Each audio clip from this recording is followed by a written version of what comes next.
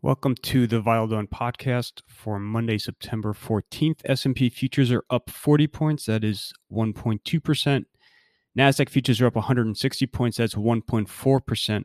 Europe's major indices are not trading nearly as well. They are up just fractionally, about 10 basis points overall.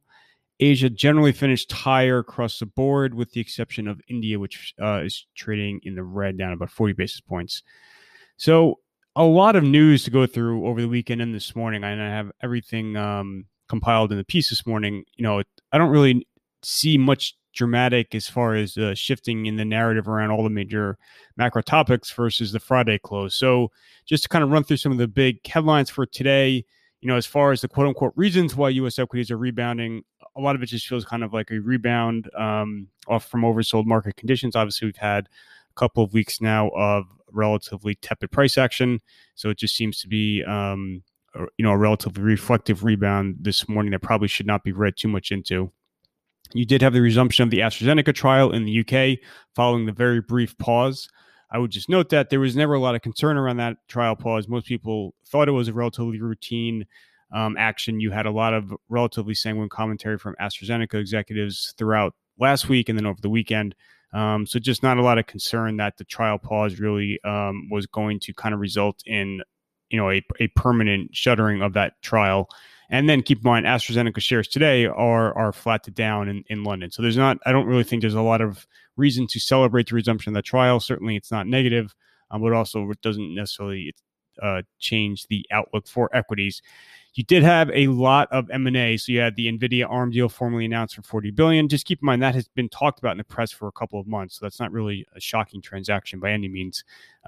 You had Gilead announce a $20 billion acquisition yesterday. And then there are reports this morning in some of the European press that UBS and Credit Suisse could be exploring a combination.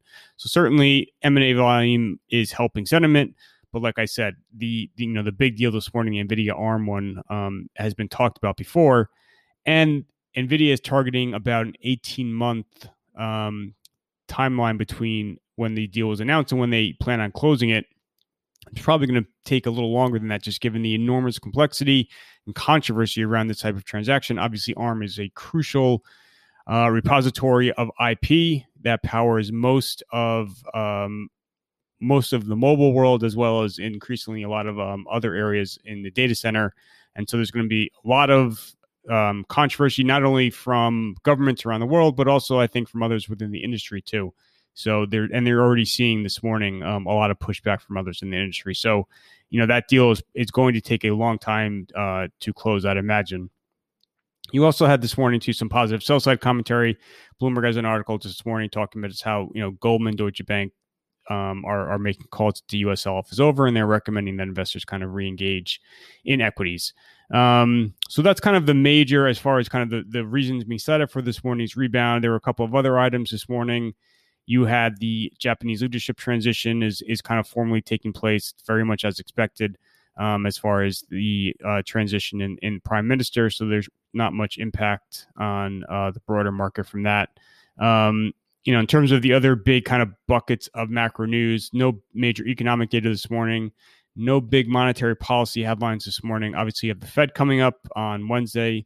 I sent around a preview yesterday of all the major events for this week, including the Fed. I think there's going to be obviously some changes to the statement.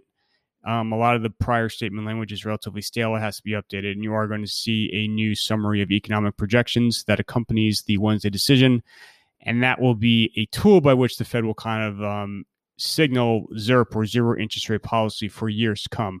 The market already is pricing in zero rates for several years going forward. So that should not be a shock. I think the big question as far as the market's concerned is, will you see an increase in the quantitative easing pace? So right now they're buying $140 billion a month, 80 treasuries, 20 MBS. So there is some talk about how they could shift from the current monthly guidance to a more formal, longer-term schedule for asset purchases, but probably not a change in the pace of the monthly purchase. So that's probably the big wild card as far as, will markets see a major rally coming out of Wednesday? I think in order to do that, you'll have to see that 140 pace increase. Otherwise, this is kind of just a maintenance meeting. I think, like I said, you have to update some of the prior language, which has become stale.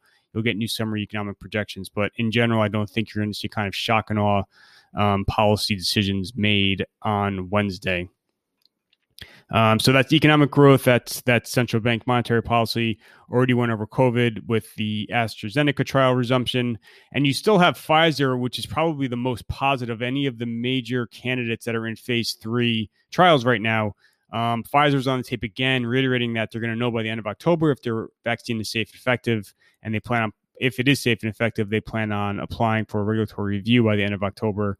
So Pfizer is probably the most consistently adamant about moving forward with their trial.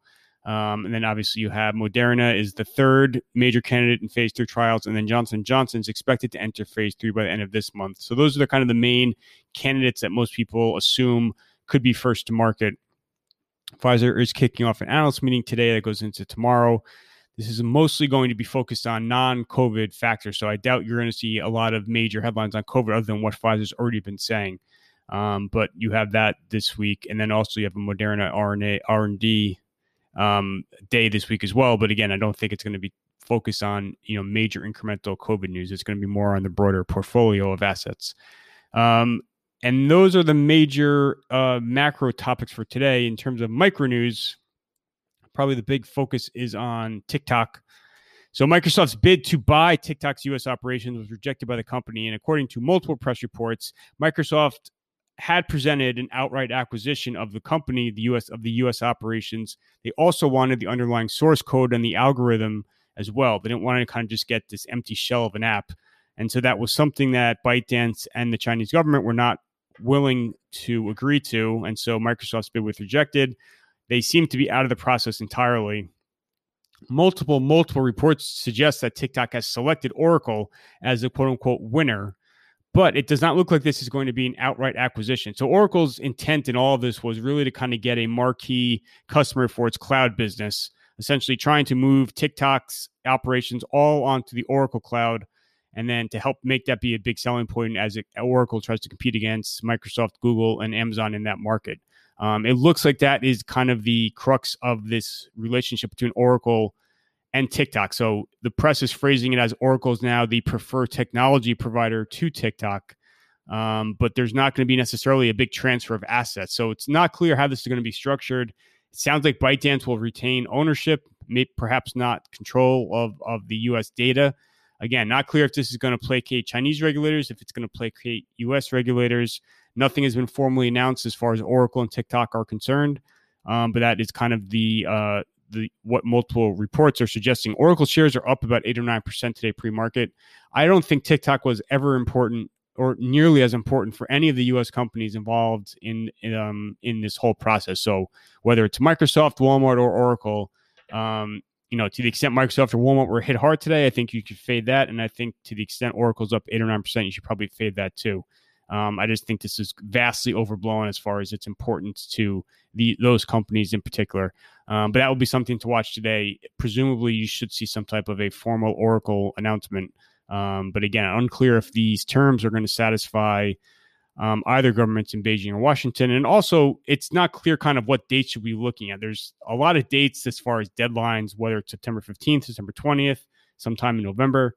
The Wall Street Journal just went through kind of why TikTok will not be disappearing, regardless of what happens in the coming weeks or months. There's kind of a relatively complex process that we'll have to go through in order to get TikTok completely eliminated from the U.S. So I have more detail and summaries in writing on all that with TikTok, but that's probably the big micro story today, in addition to the M&A I went through earlier. For the calendar for Monday specifically, the sell-side conference schedule stays very busy this week. I think the Barclays conference in particular will be very important. You're going to hear from a lot of banks, including they kick off this morning. I think the messaging should be positive in that banks are likely to signal that provisions in the second half of this year will not be nearly as high as they were in the first half. That is the biggest overhang on the group. So I think that will be a positive catalyst for the space. Otherwise, today should be very slow. You just have Lennar after the close in terms of earnings. Trump will be in California getting briefed on the fires during the day, and then he'll be speaking in Arizona tonight. And then just for the broader week, the Fed on Wednesday is probably the biggest macro event. You have a couple of earnings, Lennar tonight. You have Adobe and FedEx Tuesday after the close, a couple of analyst meetings, including Pfizer and Moderna, which I mentioned earlier. You have this Microsoft event tomorrow at 1 o'clock, likely to be very focused on the watch. Probably not going to see any new iPhones tomorrow. That event will probably be later in September or in October. You have Trump-Biden town hall events this week. So Trump on the 15th on ABC and then Biden the 17th on CNN. And that is essentially it in terms of the major events and catalysts for the week. And that is everything for today. Thank you for listening.